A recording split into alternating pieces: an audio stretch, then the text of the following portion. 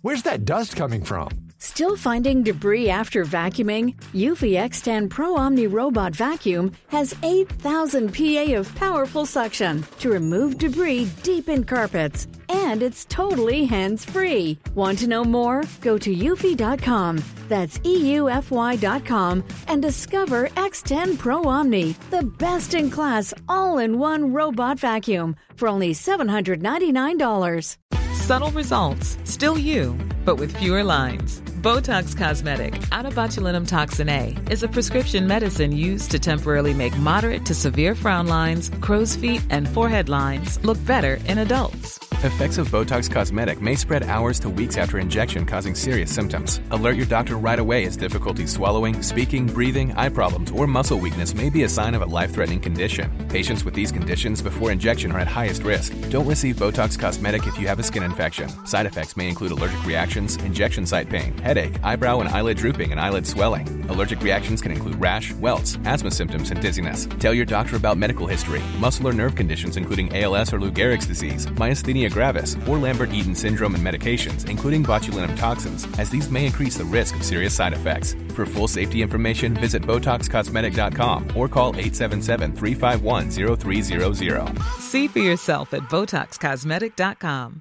Ryan Reynolds here from Mint Mobile. With the price of just about everything going up during inflation, we thought we'd bring our prices down. So to help us, we brought in a reverse auctioneer, which is apparently a thing.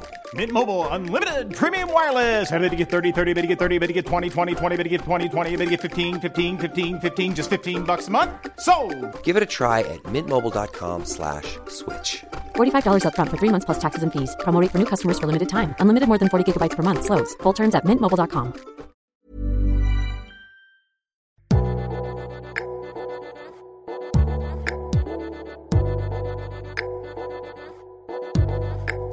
Hello, thanks for stopping by Liberty Sessions, where we unpack one woman's entrepreneurial journey to help another woman launch her own. I'm your host, Netta Jones. Please join me as we start liberating dreams one episode at a time.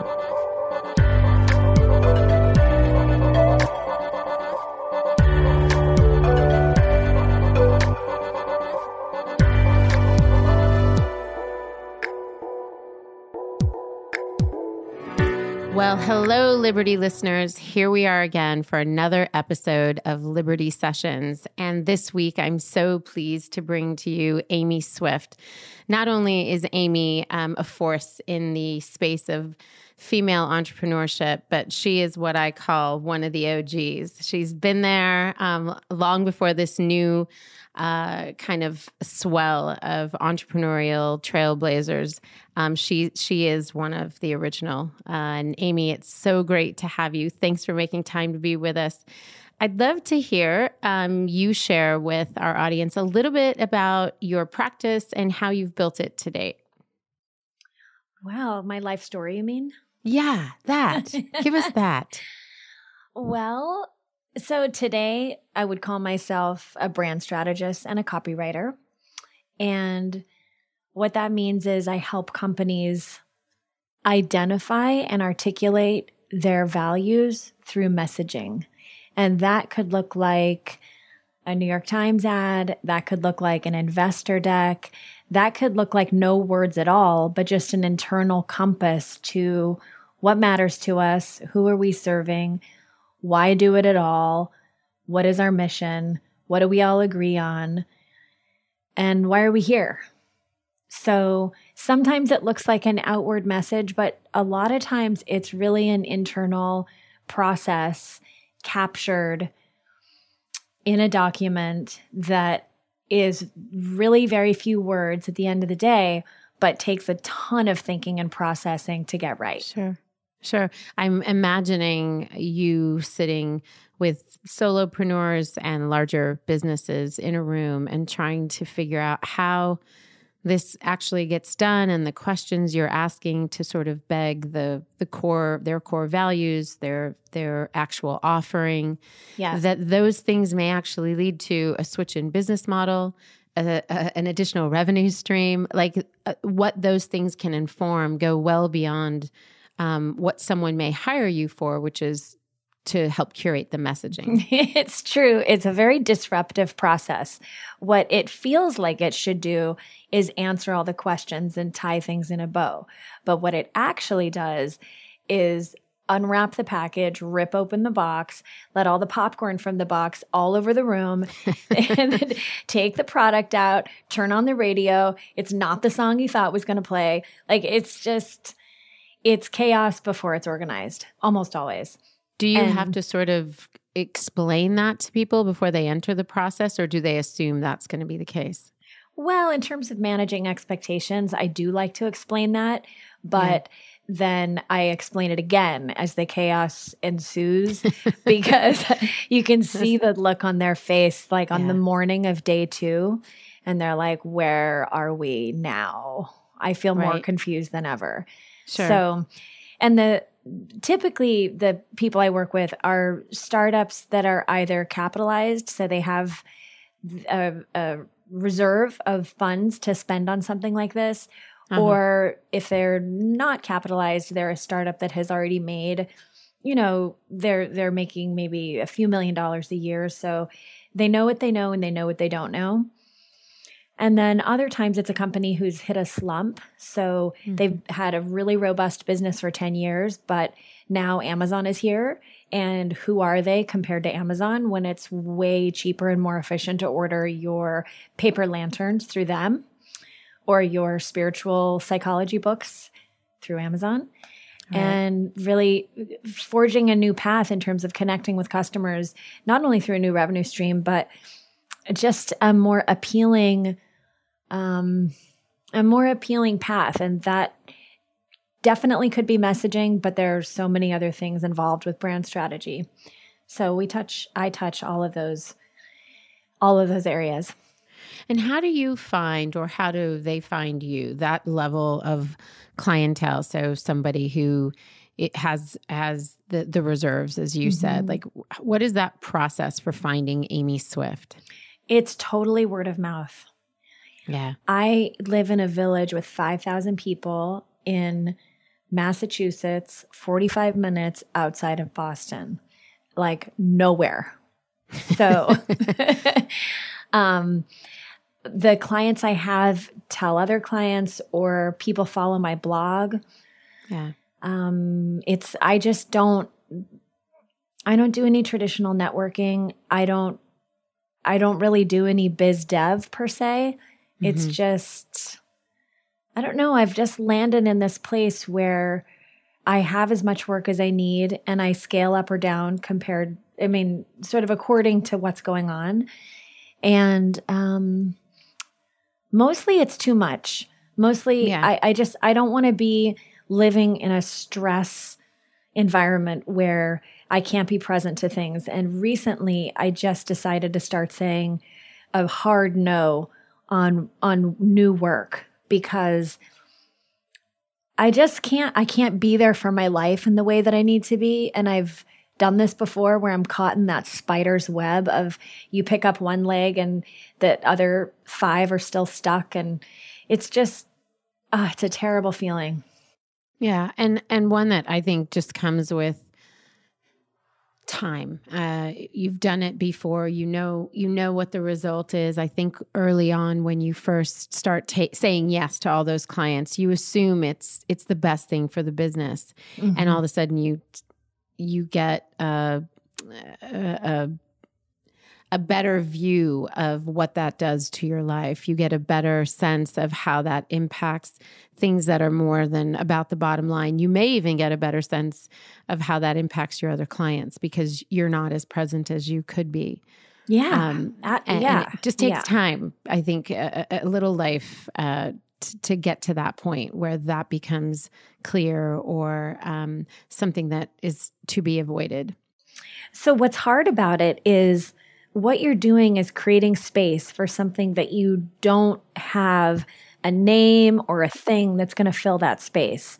But you want to have the space available for your child to have a terrible day at school, and you have now the space to process that for 30 minutes without jumping on a conference call.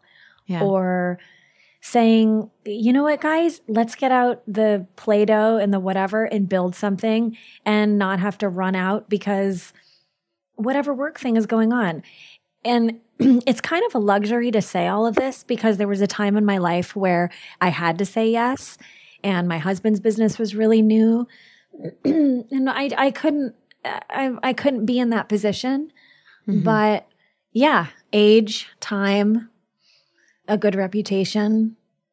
I'm glad you said a good reputation, because I almost said when you were talking about where you lived and the 5,000 people around you, that prior to that, you had lived in both New York and Los Angeles and had developed a great reputation and moved in circles with people who were building things and who were connected to other people who were building things. So there was a season of your life where you were doing consciously or unconsciously that biz dev work. Yes. So I don't want our listeners to hear this and say, well, how did she get in her little village in Massachusetts and have more work than she wants to? You're totally right. And it would be an oversight to say that the garden wasn't planted and kind of toiled early on.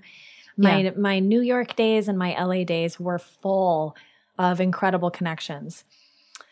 In LA, with the way that you and I met was when I started Smarty, which was a women's entrepreneurial network. I mean, starting a women's network or a women's anything is basically the ideal platform to meet the most incredible, ambitious, visionary, articulate, amazing women. And that's what I had. And that's what you have. And it's the best excuse ever to reach out to people who you admire and say, hey, I've got 300 people who are going to show up in this room in a month. Do you want to be on a panel? Do you want to be part of an interview? Can I blog about you? Can we do a Q&A? And, you know, it takes more than just asking and them saying yes. It's then forming a relationship that matters to both of you. And absolutely.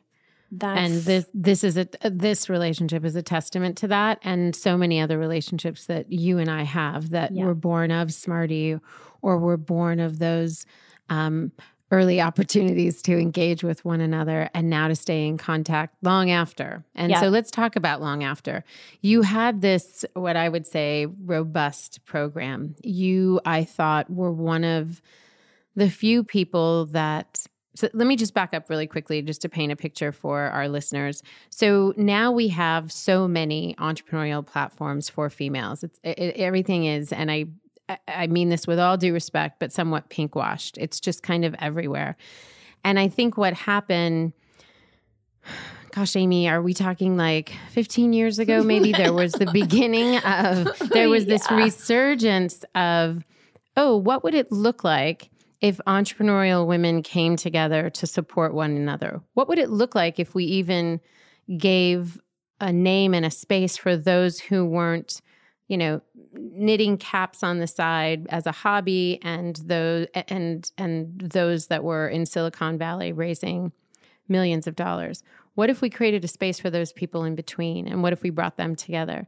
And some people were doing it in a way that felt very corporate. And it sort of missed the mark. Yeah. And I thought what was so great about Smarty and your reinvention from a brand point of view, which then begged for a certain population to follow and to participate and to join, was that you really understood what we were talking about when we said we want to be entrepreneurs. We wanted to leave the Navy suits and the pantyhose and all those things aside. And I've been to these entrepreneurial events where everybody in there looks like a bank teller. Yeah. And I'm so confused. And I think that was part of the brilliance of what you did with Smarty. And it was very much your personality. Like, I saw you infused in it. So I want you to talk a little bit more about why you did that, why you built that against the landscape I just painted for everyone, and then why you chose to leave and pivot from something that was having so much success. Well, it's a big question, and it could be a really big answer but I'm going to turn it into a 3-part answer.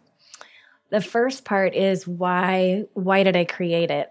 And I created it by accident because I was part of a different organization called Ladies Who Launch, which had very good intentions, and it created women's entrepreneurial markets in over 50 states and had 2 really ambitious founders. And we wrote a book together, and I really helped them develop that business. And I was constantly apologizing for that business. Why? Because it was called Ladies Who Launch, first of all. And secondly, no explanation needed. And secondly, because talk about pink washing, it was the pink wash. Mm-hmm. So for me, it did not resonate. And here I was, part of its DNA. And yet, every time I would tell someone about it, I would say, but ignore the website, ignore the name, like la, la, la. It's the people that matter. It's the essence. It's the mission. And that was true. It had a great essence and mission. But when things started to fall apart with that company, and it had nothing to do with me, but just as startups sometimes do, I saw the opportunity to design, this is part 2 of the question, what I did want. And it felt like a piece of fruit I just couldn't not pick. It felt so truthful and so exciting to say, guess what? We're going to have fun and not take ourselves too seriously about something that is kind of serious, which is our life's work and expressing ourselves in the world and building companies that matter and taking our purpose and making something of it. And so that's what I did. And I had the benefit of leaping off of an existing platform with an audience that I had built in Los Angeles with their help and saying, I'm going a different direction and anyone who wants to come can come. And beautifully, most people came. Yeah, they did. They did. They did. True. And so the pivot part 3 of part that. 3. So one thing that was happening at the same time I was running Smarty is digital was taking on a life of its own. So TED Talks emerged and a lot of online content related to entrepreneurship. Podcasts may be super, super early, but I wasn't even thinking about that. But you could go to a Smarty event and cross town, pay for parking, find a seat, have to talk to strangers, and go to an incredible event, a really inspiring, interesting, substantive evening, and then get in your car, drive through less traffic, 30 minutes home and whatever. Or you could press play and listen to a TED Talk or something like that. Yeah. And that sort of trend started at the same time I had my second daughter. So I had 2 babies at one time and felt like I had questions about bringing them up in Los Angeles. And I saw my husband really stressed out by his life and work and traffic and actually just Lincoln Boulevard, basically. Yeah. That was maybe the tipping point for both of us, just Lincoln Boulevard and sitting on Lincoln wondering, is this it? Yeah. And one day we were talking, we were in the living room, and I think he had just been sprinting from our office, which was in a converted garage, to the interior part of the house and had run smack into the glass sliding door and tipped backwards and fell on the ground. Then drove to teach a class with a partial concussion. Got home that night. The kids had both thrown up. Just, day in the life. Yeah. And we just looked at each other and I was like, this doesn't seem sustainable. This doesn't seem like the plan, really. I don't even if it's sustainable, it's hardly thriving. It's hardly thriving. Yeah. I didn't feel good. I could see he didn't feel good. And one of the greatest times in our life was when we would go for 2 weeks in the summer to his hometown of Manchester by the Sea, Massachusetts, where I currently live, and play on the beach and walk among the shingled houses and see the fireflies. And eat lobster rolls and have ice cream. And it just seemed like such a breath of fresh air. So I suggested that we do a trial year in Manchester. And it was kind of a radical idea because I owned a business in LA, like one that really required my attention and my person. Yes. And your physical person. My physical person. Yeah. And there were just so many considerations.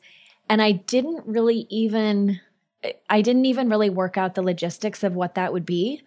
I just said, I think we're going to need to make a big change.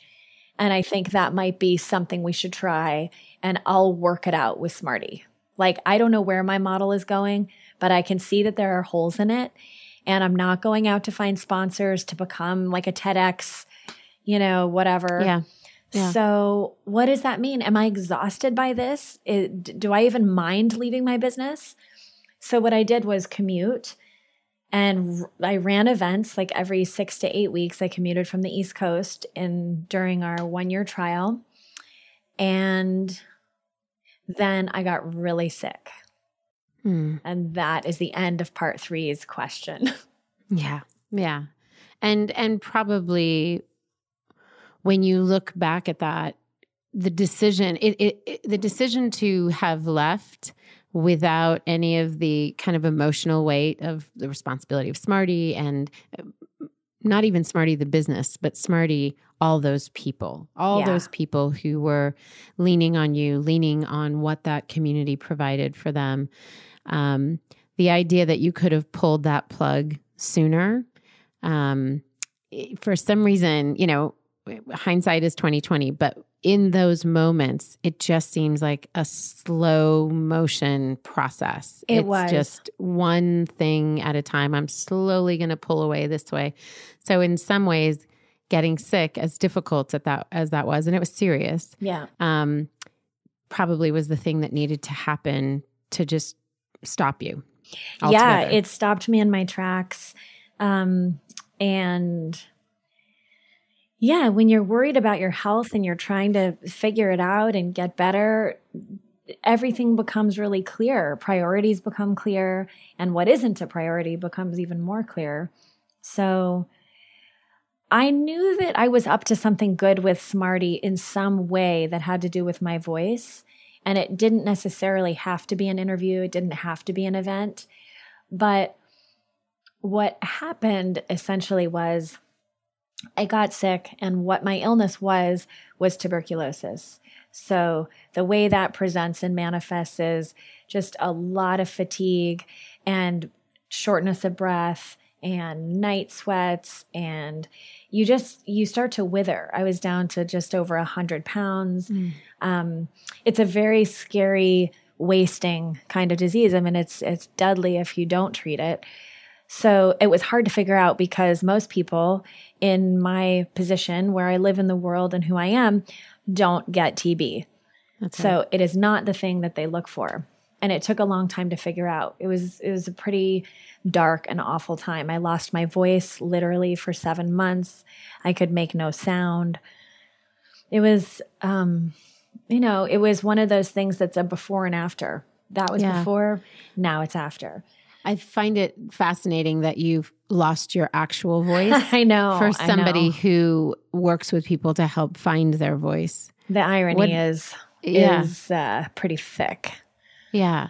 What did that do in that season to help you? Because I want to get to where you then reemerged, because you had done some of this strategy and content creation prior to Smarty. Yeah. That I think that's probably why Ladies Who Launch needed you and what you helped them build. That's right. So then you pivot back. You have TB. You start to get healthy again.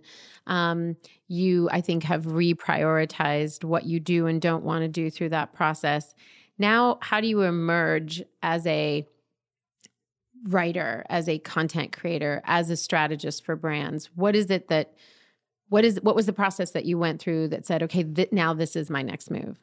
Well, all throughout Smarty, I maintained a relationship with an agency in LA that I still work with was called Air Conditioned. It's going to go through a transition now because one of the partners in Air Conditioned unfortunately passed away recently. Mm-hmm. So I always maintained a relationship with them and with other agencies doing really important work. So I always had work. I said no to some of it, but during the Ladies Who Launch / Smarty years, during those transition years, I did one of the biggest projects I've ever done in my life, which was Brand City Center, which was at the time the biggest real estate development, a $7 billion project in Las Vegas. So I wrote all the copy for Mandarin Oriental, for all these residences, just a ton of stuff. And I don't even know how I stayed afloat because it was such a huge project, and I was running a business, and I had a baby, and I was trying to stay married-ish. You know, it just was like, I mean, I must say when I look back, not even my marriage was my priority at that time. And I was like pretty newly married because I had so many balls in the air. And so when I think about that time, it was very productive, but manic and bananas. Do you think that that's avoidable? Would you say to a 20-year-old, early 30-year-old, would you say, hey, just avoid that? Just go right to the Manchester by the Sea life and just don't even bother? Or do you think there's kind of something in that process? There's a sifting, there's that challenge, that grind produces something that is required of us. I think it's the tax you pay on your way to knowing what's what. Oh, that's good. Ooh, a quotable by Amy Swift. I don't know. That's good. Yeah, I do. I think you don't know how good this is unless you know how intense that was. Yeah. And there's fruit from it. I mean, again, when you talked about the planting and sort of cultivating those relationships and that expertise is paying off now. It is. It totally is. I still work with people I worked with on that project. Gensler was the executive architect. I still do projects with people who are partners with Gensler, and I understand all those brands now and can still drop into those spaces, whether it's hospitality or construction or whatever, and feel really comfortable because I've been there for so long. So to your original question, how did I get back into strategy and writing? I had never entirely left. I had almost left. I just kept doing it a little bit. And then I remember when I got sick, when I was in the hospital recovering, weirdly, I got this strange little project from NBC. And this is once I was already on antibiotics and on my way to being better, but I still couldn't talk. But the looming what is it problem had been cracked. Like a group of infectious disease people had said officially, okay, this is TB, this is how we're going to treat it. But I was in isolation at Mass General. So I was in a double door negative pressure room by myself, and everybody who came in had to wear like this kind of 3-part mask. And there I was by myself all day. And I remember getting this job from NBC and thinking to myself, is there any good reason I shouldn't do this? I'm in a hospital. I have nothing to do. I love it. These antibiotics are probably doing their job. So why don't I just do it? I love that. Did they have any clue your condition? Nope. They sure didn't. Still don't.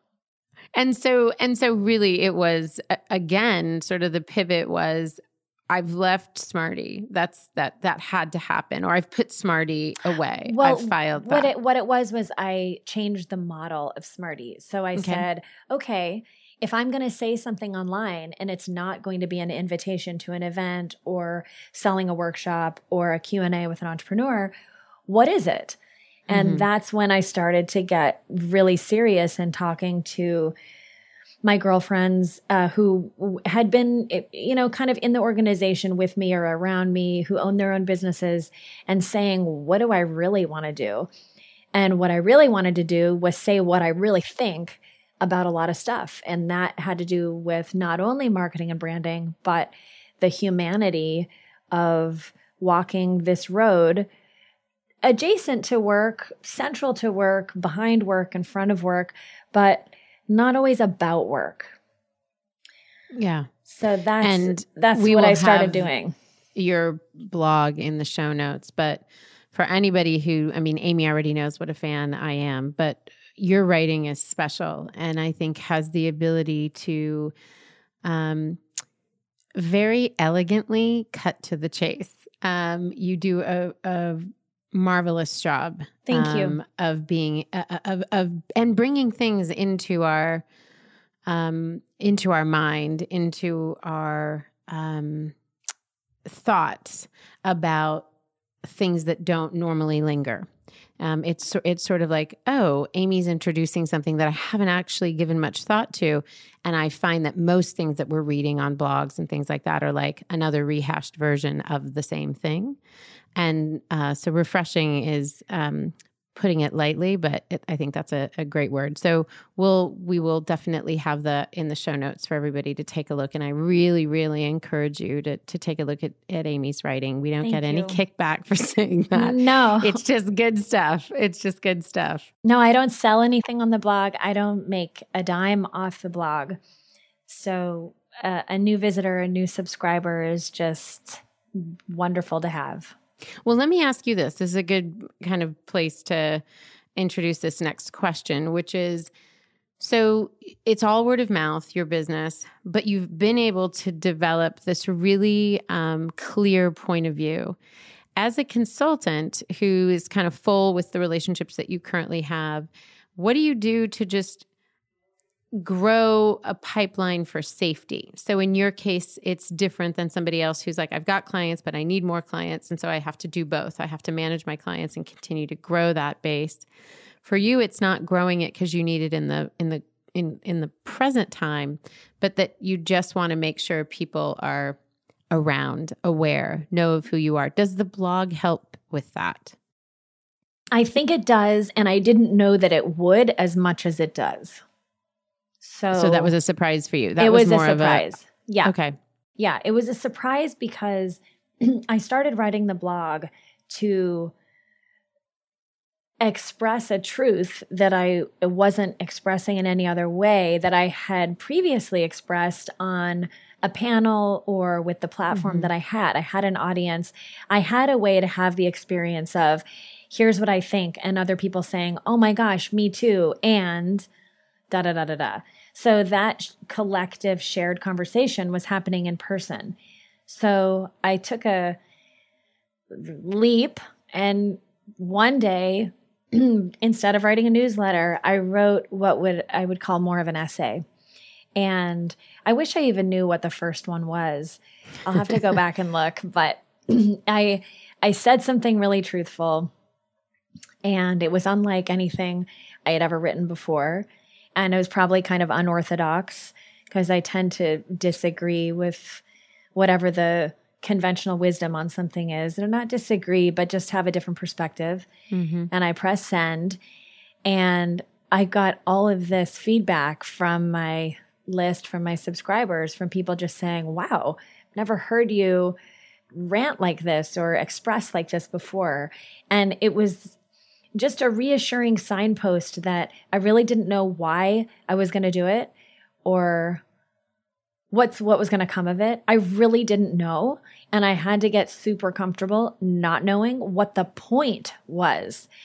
As an entrepreneur, you get so tied to results and ROI. And yes. If I do this, what am I hoping will happen? And sometimes, especially with art and creativity, you actually shouldn't know, and knowing is detrimental to the journey you need to go on. I'm sorry. I have to just pause for a second because, first of all, amen. A million amens to that.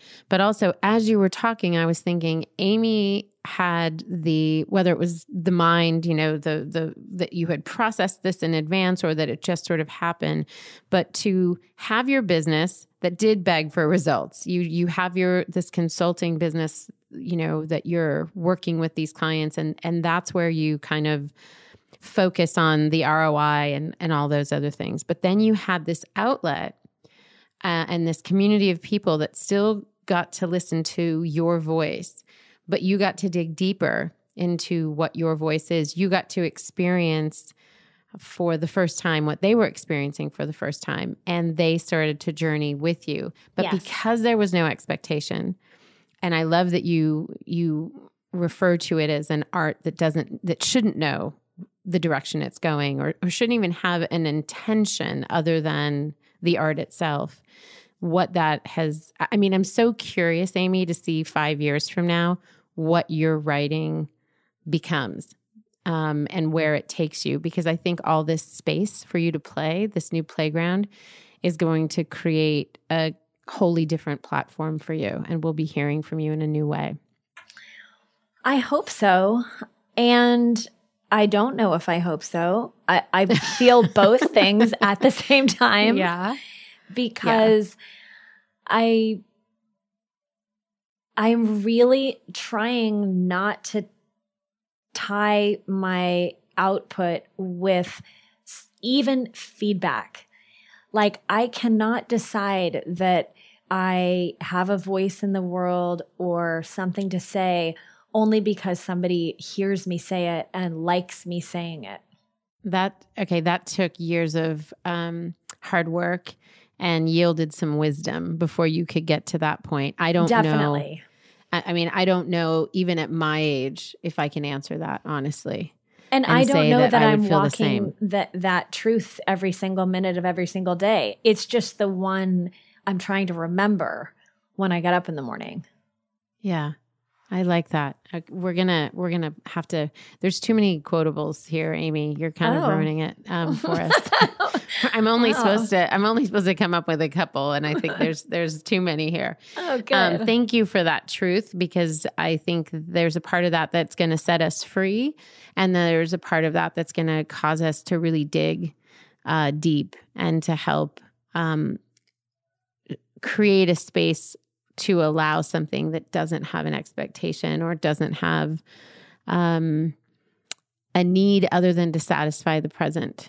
And so thank you for that thought. Once again, Amy Swift comes in out of left field with a fresh new concept. Well, I'm not going to tell you to follow your passion. You can always count on me for that. Yeah, there is a great article. In fact, you're reminding me, I'll have to post it on Instagram. But this woman is...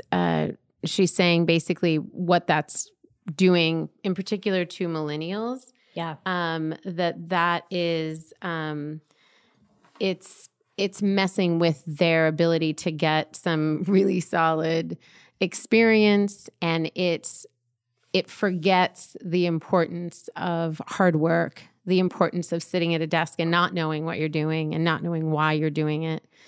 And that this concept of following your passion is just, in some ways, can be another lie, and you can get tripped up on that. I have felt this way for years, and I have been alone standing in the field saying, stop taking your passion as a sign that that's where you should go. It actually doesn't really work like that. And think about this. When you tell kids, for instance, or somebody in college, find your passion and then follow it, can you imagine the pressure that puts on them to find their passion? How about pay attention to what's interesting to you and follow those leads? Yes. And I had to change my own language, because I was guilty of doing that early on, asking, my clients, what are you passionate about? What kind of makes you tick? And I realized at some point I had to start asking, what are you curious about? Mm-hmm, because it removed the pressure. And you could be curious about 10 things and throw them out on a wall and it didn't matter. But when you ask what's the thing you're passionate about, it just created a whole level of pressure that was wholly unnecessary and actually didn't fuel the thing that we were trying to advance. It really didn't do anything to get them from A to B. It's such an interesting conversation, and I think it's worth an event. I think it's worth a book called Kill Your Passion, or something that's disarming that will sell, that gets people to open it and say, you know what? You can also protect your passion by not turning it into your job. Yeah. You can discover your passion at 60 years old, and you will not have wasted your life. you can have 10 passions that all kind of match the same level on the passionometer, and they might not even hit 10. They might all be 7s. That's okay too. Well, I think, Amy, you're going to write that book. Those are like 5 chapters you just listed. What are you waiting for?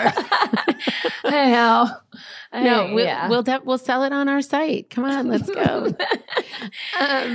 I want to ask you something because there really is, I feel like we could sit here with you and just unload more and more wisdom upon wisdom. But I would love for you to just share with our audience if there's something that you, and I think this passion one is a really important one, but an additional thing that you would like to share with them about this journey of becoming an entrepreneur. It could be from a point of view of what fueled you and your desire to become an entrepreneur or a solopreneur. It could be from a point of view of just, hey, ladies, don't forget to blah, blah, blah. What's a kind of parting piece of wisdom you'd like to share? So the first thing I would say is to get clear about unpacking what entrepreneurship means to you. And if you are buying the marketing around entrepreneurship that our culture is selling, and it is selling something, or if you're defining it for yourself as a set of values expressed through a certain kind of lifestyle, making something, offering something to the world, and which is it? Because entrepreneurship, as defined, let's say, by Silicon Valley, is you start something, you build equity in it, you create an asset, and then you sell it. Yeah. That is one definition, and it's fine. But I think there's a layer of entrepreneurial language that's hovering over everyone who wants to start a business that isn't necessarily true, and it doesn't account for a lot of the nuance of what entrepreneurship can mean. So prior to speaking with you today, Netta, I was Skyping with Kim Kranz, who is an artist, and you may know her from a brand called The Wild Unknown. Mm-hmm. She has a tarot deck that's very popular on Amazon. And we were talking about what entrepreneurship means because I was telling her about this podcast. And she looked it up, and the Latin root of entrepreneur is entra, which means to swim out, and prendas, which means to capture or grasp. Oh, I love that. I love it. It's wow. A much, much cleaner, accessible way to think about starting, making, growing, creating. Yeah. Yeah. As I had a meeting on Friday with somebody from the Silicon Mindset. And it was interesting. I mean, it was a lovely meeting and helpful in lots of ways. But I also spent, the better part of the 20-minute drive home thinking, I'm not sure that he gets what I'm talking about. I'm not sure he understands the nuance of what we're trying to create. Yes. And to be, just reminding myself to be careful that I can take the nuggets that he had to share that are good and I can apply them, to my business, but also leave room for my interpretation of what this needs to be and leave room for my experience in working with women all these years and to go ahead and own that. And so I think the definition that you just gave us leaves room for that and gives permission for that to also be true. Yeah, it's funny when you have those kind of meetings with people who know a lot and they're worth listening to. And just in general, in your existence, when you put something out there, an idea that you want to grow, it's almost like you have to realize there's importance in being the sponge and being porous and absorbent for that information. And it's also important to be Teflon and wick what actually doesn't apply. And one more quotable from Amy. Oh, no. Okay. So that's a nice transition into, I want to pick your brain. Thank you so much. You've actually already given so much of your story has given our audience, I think, some really tangible takeaways in terms of doing some deep thinking, and also from a strategy point of view, just to think of, what does this mean to me and what does this not mean to me? Is this a missional sort of thing? Is it a movement? Is it a bottom line driven kind of entity that I'm going into? Does it not have an ROI? Does it not have an expectation? And can I just let myself be in it for a season and even remove the word entrepreneur and just move forward and see what happens? And I think you've given legs to a lot of those things. So thank you for that. But I am going to further pick your brain. And I want to ask you again, our listeners are women who are in ideation all the way to, I'm 10 years in and I'm trying to grow another revenue stream, or I need to rebrand or whatever. So with that in mind, and there are a few out there who are wondering if they should themselves become consultants, if they should launch a practice similar to yours. What's your advice to them? What do you think they should be considering before they do that? Before starting a practice? Yeah. Or starting a new revenue stream? Or starting a practice. Let's look at you specifically and what you're doing today. I mean, one of the things you said is that there were years of cultivating relationships, and now you don't have to go out and mine those. Mm-hmm. They exist, and it's a word of mouth business. Let's say somebody is at the beginning of that. Right. What would you say to them? Well, there's a pervasive message out there to play big and to play bigger. But I believe that when you're starting out, I give you permission to play small and to make those mistakes with people who are forgiving and who can kind of walk with you a little bit down the beginning road. And I have no problem, and I did this myself, with charging a little bit less when you're not steeped in the work yet. You're not, you don't have the background and experience built yet to stand on a $10,000 retainer. And sure. You can kind of feel that. And I'm not saying you're not worth it. And I'm not saying that day won't come. But I think it's really easy to get jazzed up by like an inspirational speaker or podcast and be like, I'm worth it. I'm totally going to charge $5,000 for that.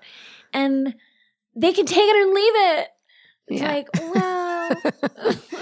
Yeah, they might leave it. They might leave it. They could leave it. They might leave it. And part of the education is doing the work. Yeah. The work. And I would even say to those who do take it, by the way, that's not necessarily a victory unless you're really giving them that value. Exactly. And so totally to be wary of that. Yeah, I think it sets up an inflated sense of, well, that person paid it, so I must be worth it. Like, hold on. How long have you been doing this? How many different brands, how many different whatevers have you done? Is it worth doing 10 sessions of XYZ for, less than maybe the market standard to get the experience to then know what you're doing? Could that be part of your education? I guess I feel bothered sometimes with this cheerleading and rallying cry for, you can play bigger. What are you playing a big enough game? Why does it have to be big? Why do we have to build empires? Why do we have to come out of the gate like heroes and superstars? It's okay to walk before you can run and build a credible business with integrity based on experience, best practices, and working with a variety of people who help form an approach. Yeah. And I think that it builds a longer, more stable and sustainable business in terms of building that reputation for yourself. It does. And you don't have a fraud complex because you've actually done the work it takes to get to where you are. So you don't find yourself in a room with a CEO and a CMO, 6 board members, and like 2 interns going, oh my God, I actually don't know if I know what I'm doing. Yeah. I mean, everyone always has like a shadow of that, but you go in saying, I've done this 150 times. Here's how we're going to start. And then you start, and the minute you start, you're in your flow. You know, That's right. but And when you don't know what you're doing, because that fraud complex is a real thing.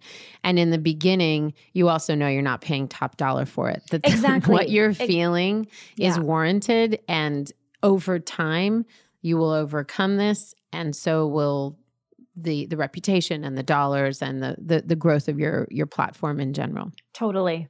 You do not have to be that confident in starting it. You have to actually be really humble and go slow and just play in the playground where you're comfortable, and then go to the next one, and then go to the next one. You just don't have to leap off a cliff into the Pacific Ocean. Yeah, I like that. I like that a lot.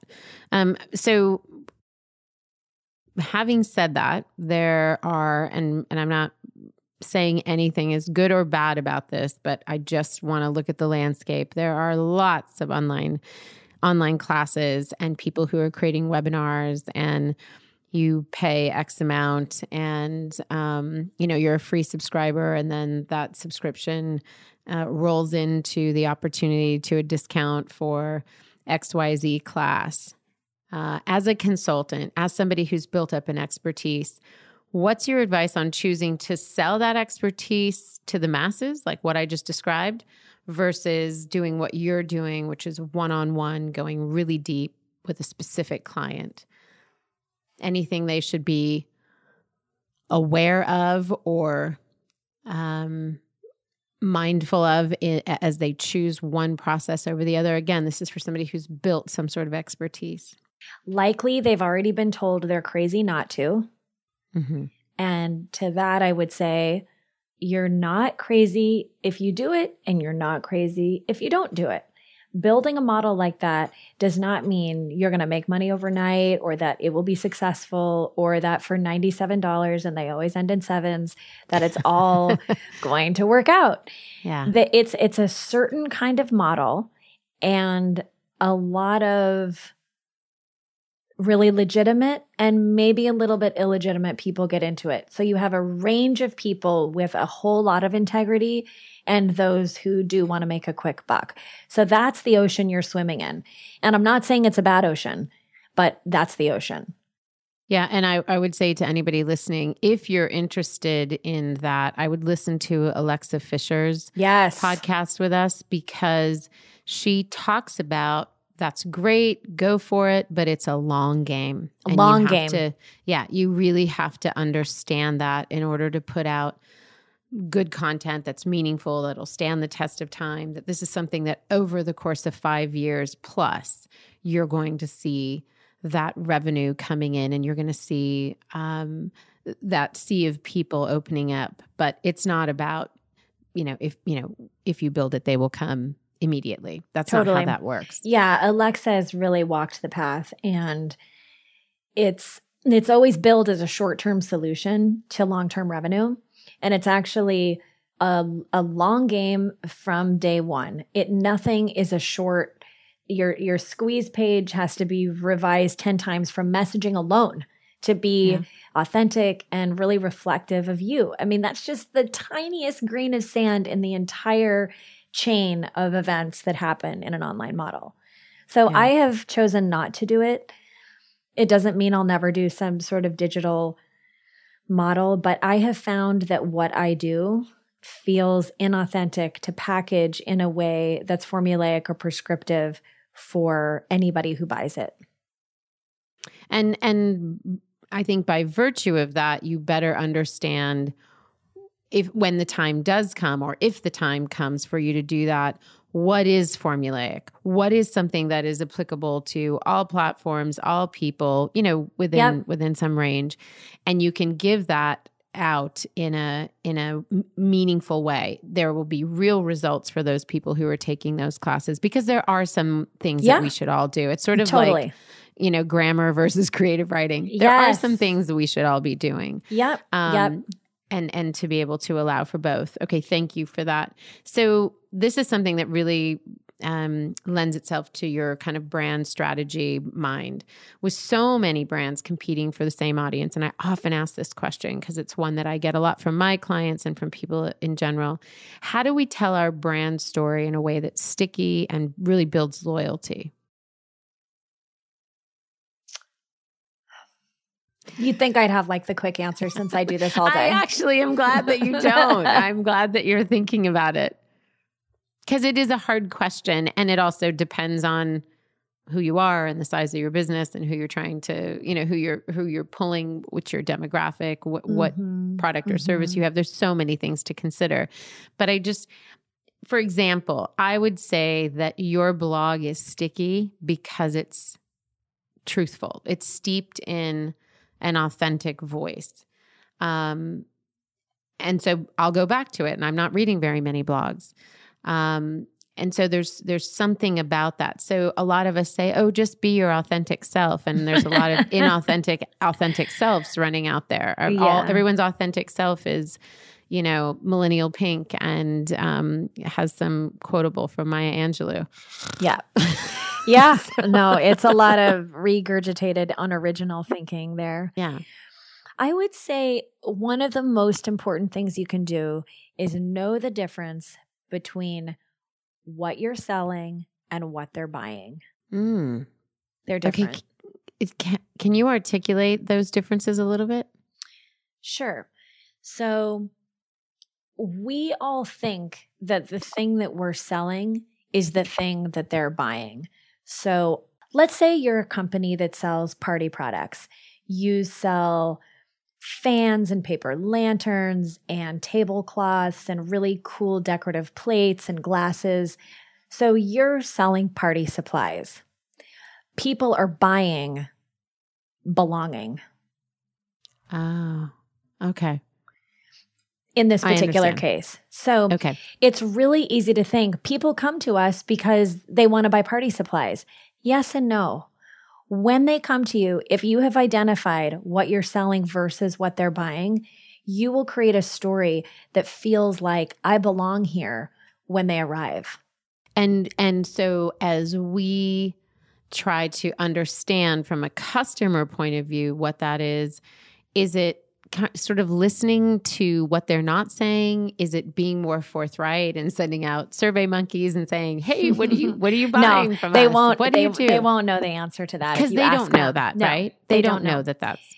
Let's use Beautycounter as an example. So what they are selling is an accessible, non-toxic beauty product that is commensurate with a lot of other things in that category. So sure. There's a lot of options there, but they're selling a non-toxic version. So that's what they're selling. What are you buying? Reassurance. Yes, I totally get it. And the way that you sell that reassurance goes beyond the actual product. That's right. Go, whether it's the copy or even the imagery that you're using has to be consistent with that. That's right. That's really helpful. Like, let's look at Bon Appetit magazine. So they are selling recipes and how-tos. That's what they're selling. What are you buying?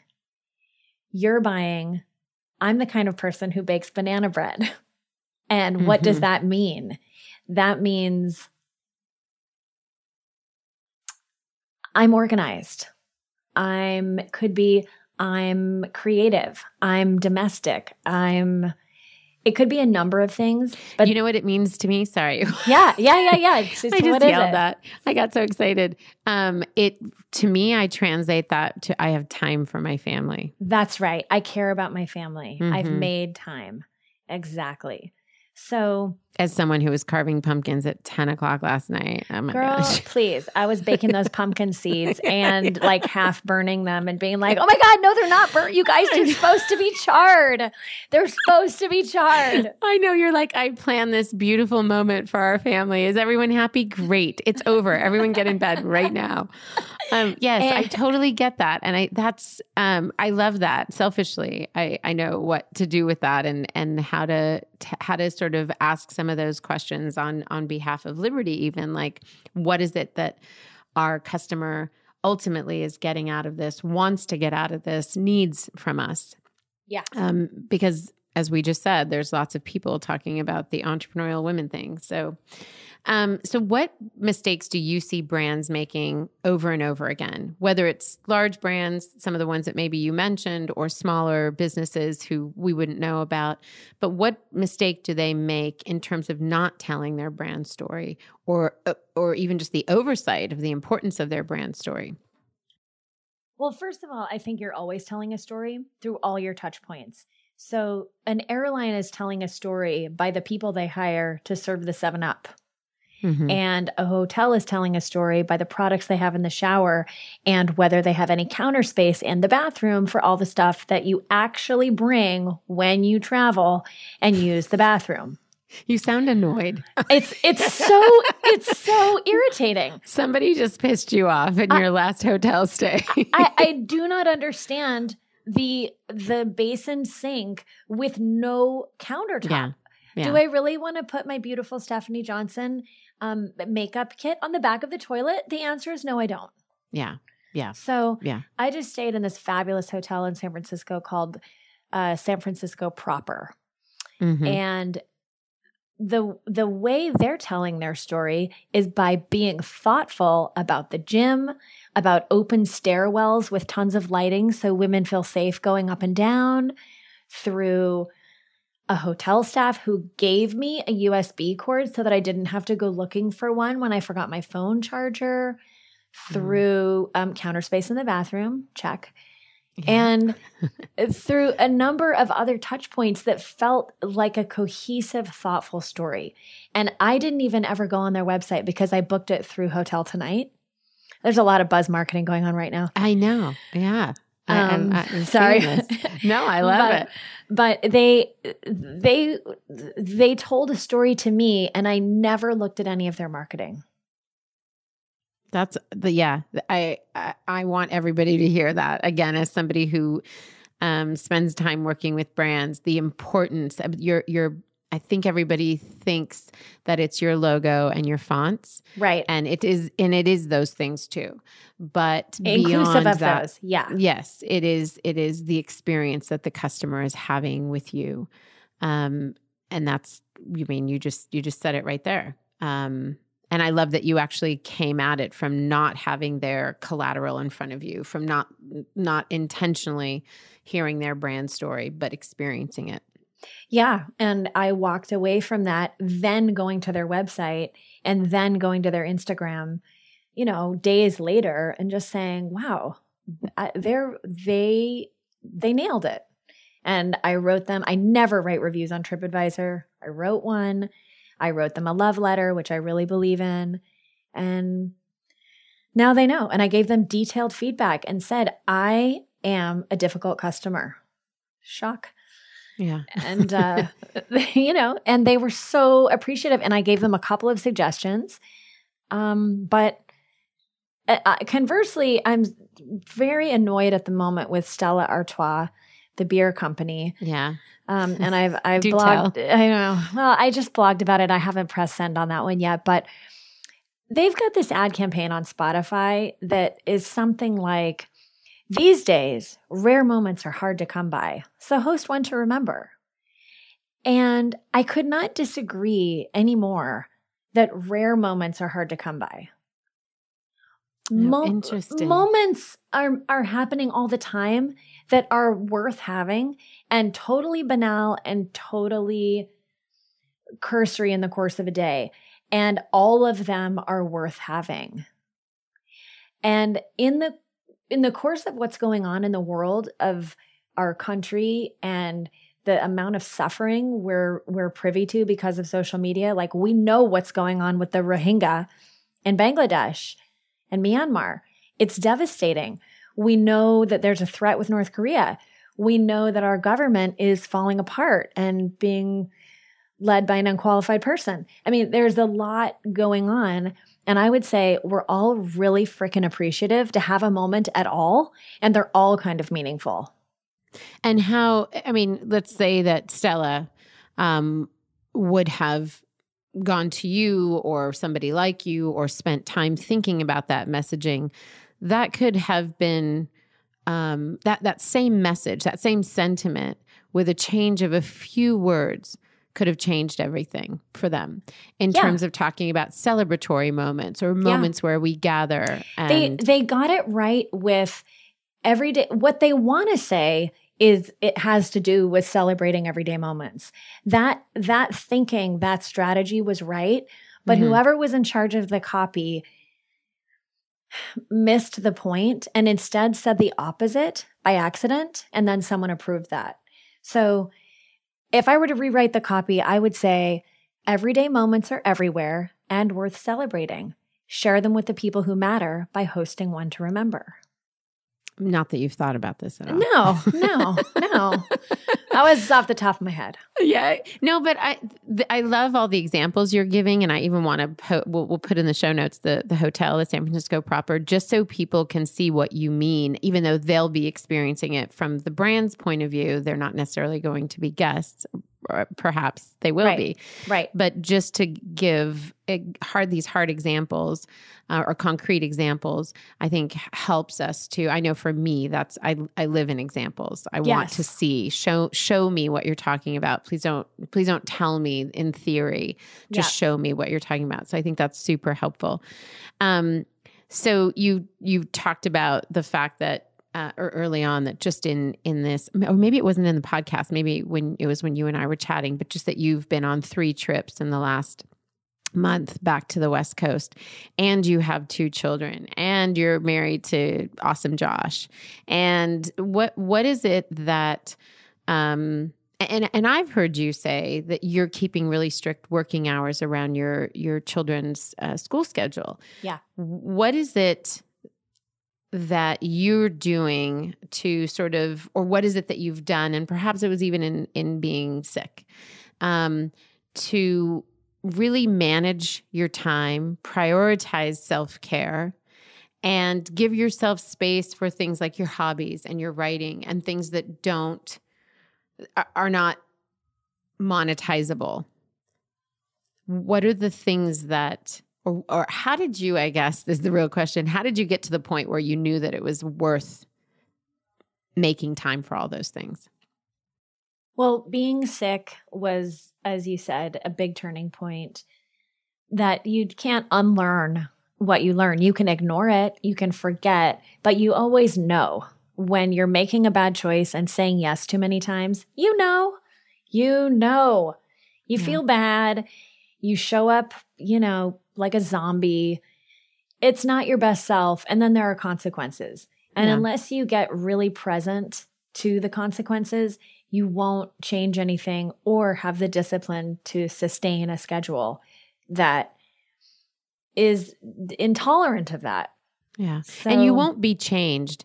And I don't want to underestimate the value of that, because I think a lot of what we do, the real benefit is that we change as people, and that we emerge better, and that we emerge more thoughtful and more spiritually connected. And so I think some of the value of all of these things, of being truthful, and when you talk about that knowing, is if I lean into that, then what's going to come of this is a better me. And not a better me so that I can make more money, just a better me. Yeah. There's a great word in German called Zerrissenheit, and I'm sure I'm mangling it, but Zerrissenheit. It means to have inner conflict and be at odds with yourself. And if you've ever felt it, which every human has, it's a terrible feeling to try to be 2 places at one time, and you're sort of shorting yourself like all the time. Yeah. It's like talking to someone on the phone and returning an email at the same time. It's kind of gross. Yeah. And it is. And that there's the consequence to that builds up, and there is a cost. It just doesn't manifest at that very moment. So in terms of the logistics involved in trying to have as few of those as possible, I just don't schedule any calls past 2:45 on the East Coast. And keep in mind, I have a ton of West Coast work. Yeah. So that's irritating for them. Yeah. But you train them, right? You teach people how to treat you. I train them. And then occasionally I have to do something once the kids go to bed at like 9:00 my time. And I do everything possible to work around that, to never have that happen. Because is that what I want to be doing at 9:00 at night? No. I want to be reading T magazine in bed with my heating pad.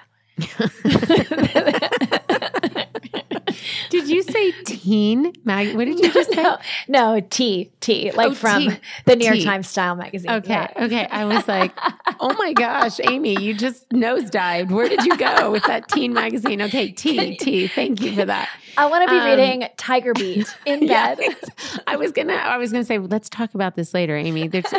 You've almost got this life thing down. We just got to eradicate your magazine habits.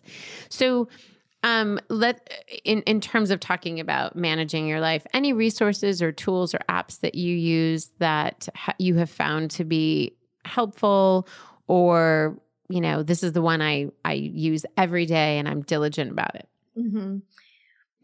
I try to, in terms of the information that I'm taking in content-wise, I try to have a pretty strict filter on what I listen to, what I watch, what I read, and I try to balance it with the things I feel like I should know as a global citizen and I don't want to call it a guilty pleasure, but the things that keep my mood uplifted and that engage me as a creative person and as an artist. And some of my favorite things to listen to are, I would say, I listen to The Daily, the New York Times podcast, every day. I find it just really informative and incredible. And then after I listen to The Daily, if I'm still working out or on my walk, I listen to Judge John Hodgman, the Judge John Hodgman podcast, because it's hilarious. And if you like people like Ira Glass, you will also like Judge John Hodgman. Good. Okay. Yeah. I don't check my email at night. It is also not the first thing I check in the morning. I make a list of the things that I'm thinking about that are due, that need to happen today, regardless of what is waiting in my little electronic vessel in front of me. Yeah. So I had to learn that lesson. It's a good one to learn. It is so good. It will set you free. It will. And I've been doing it for a long time. And it's the thing that doesn't, as much as I would love to know what somebody, when I send out a blog, it's really hard Tuesday night at 11 o'clock not to see if anybody commented or shared or whatever. But that is not good sleeping music, being on my phone doing that. So I just try to be disciplined. I'm not perfect, but yeah. I also, I don't know, I really see working out and moving my body as being very therapeutic. I feel like fitness is the new religion, actually. I take the class with Taryn Toomey. I take Bar 3. I like a lot of different things. I suppose I could buzz market my husband's program, Indoro and Shockwave, but they're actually not here and I can't really do them. So they are awesome, but I don't do them. We gave him a shout out anyway. So we did. You can't be mad. You get credit for that. There is not going to be a fight after this podcast. No, there's not. Okay, those are good. And we will definitely, anyone listening, don't pull over and stop and try and get Amy's notes. We will have it all listed for you in the show notes. So I want to just ask you one last question before we get into our quick six. You ran this Smarty community for a really long time. I'm going back to something we addressed in the first part of the interview. And you got to see, you kind of got a front row seat into seeing people who'd succeeded and people who never really got off the ground. In your estimation, what do you think, or what are the signs of early success versus this is probably not going to get off the ground? This is probably going to fail.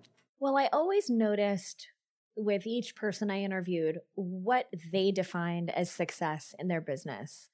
And when they defined it only as a valuation or a number or a sale price, I wondered how long they would last, because it's a really narrow way to look at things. And by the way, that's what business school teaches you. And that's what most companies, do you think the people at Uber think I'm right? No, they don't. They disagree. They're looking for profits.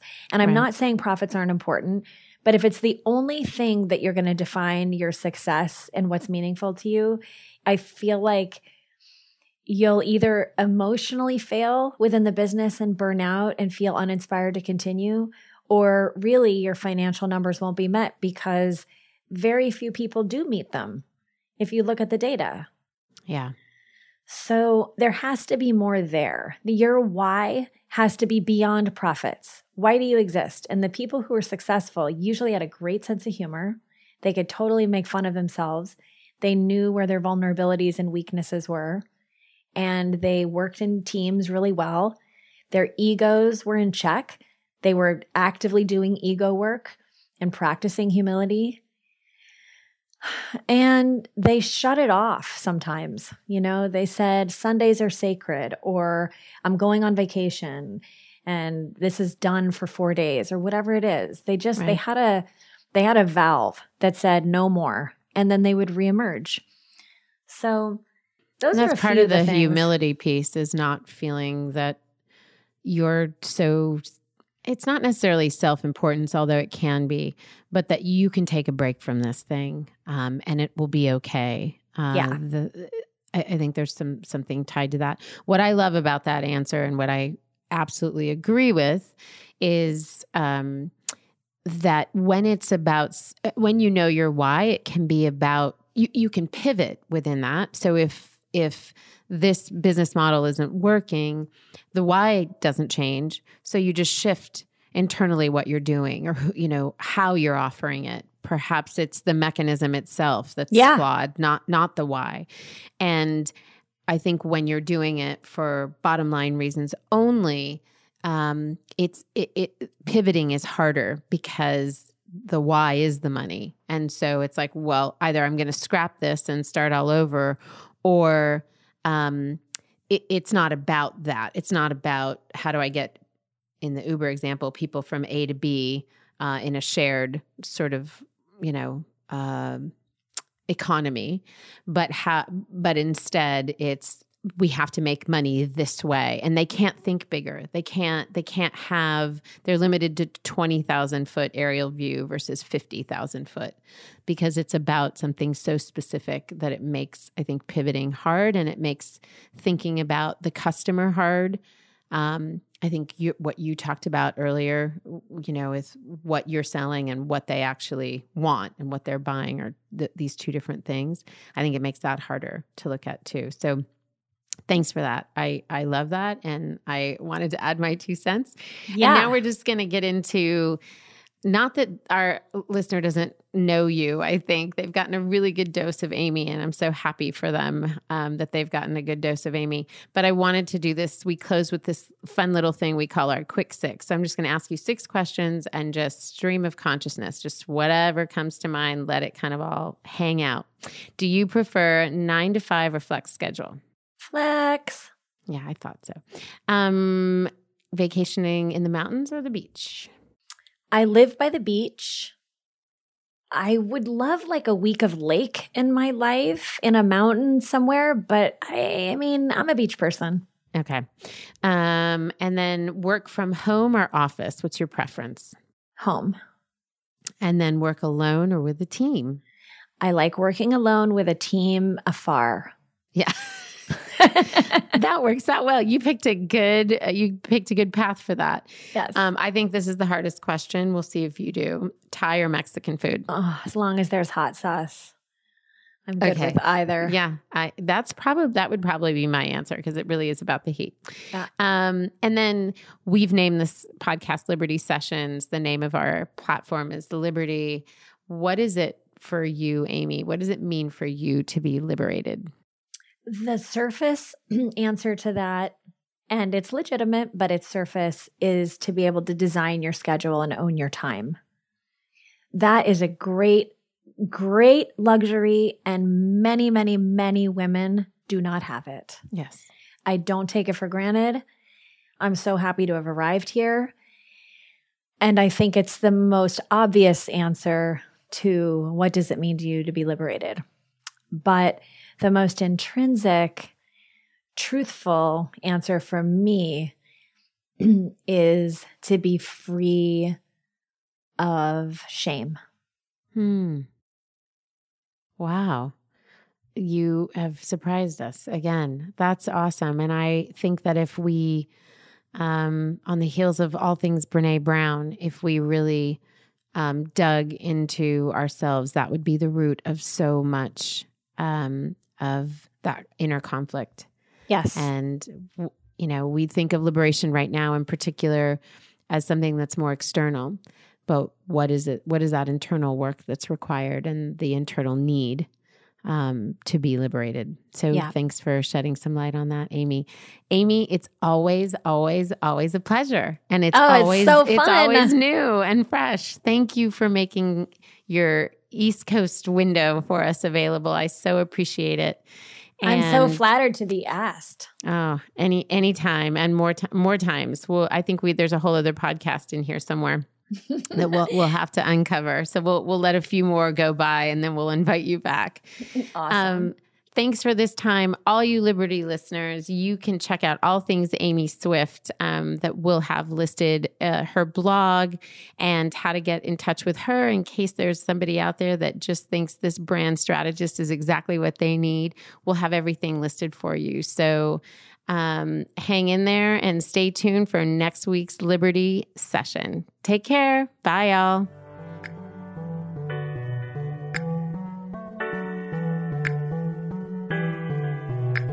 Liberty Sessions is broadcast on all platforms: Apple Podcast, SoundCloud, Google Play, and Stitcher.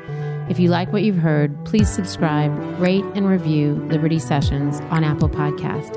It helps us to know if these episodes are inspiring and equipping you to launch and grow your own ventures. You can also find us every day on Instagram, Twitter, and Facebook at Liberty for Her. And please leave a comment using the hashtag Liberty Sessions. We want to hear your thoughts, suggestions, and brilliant ideas.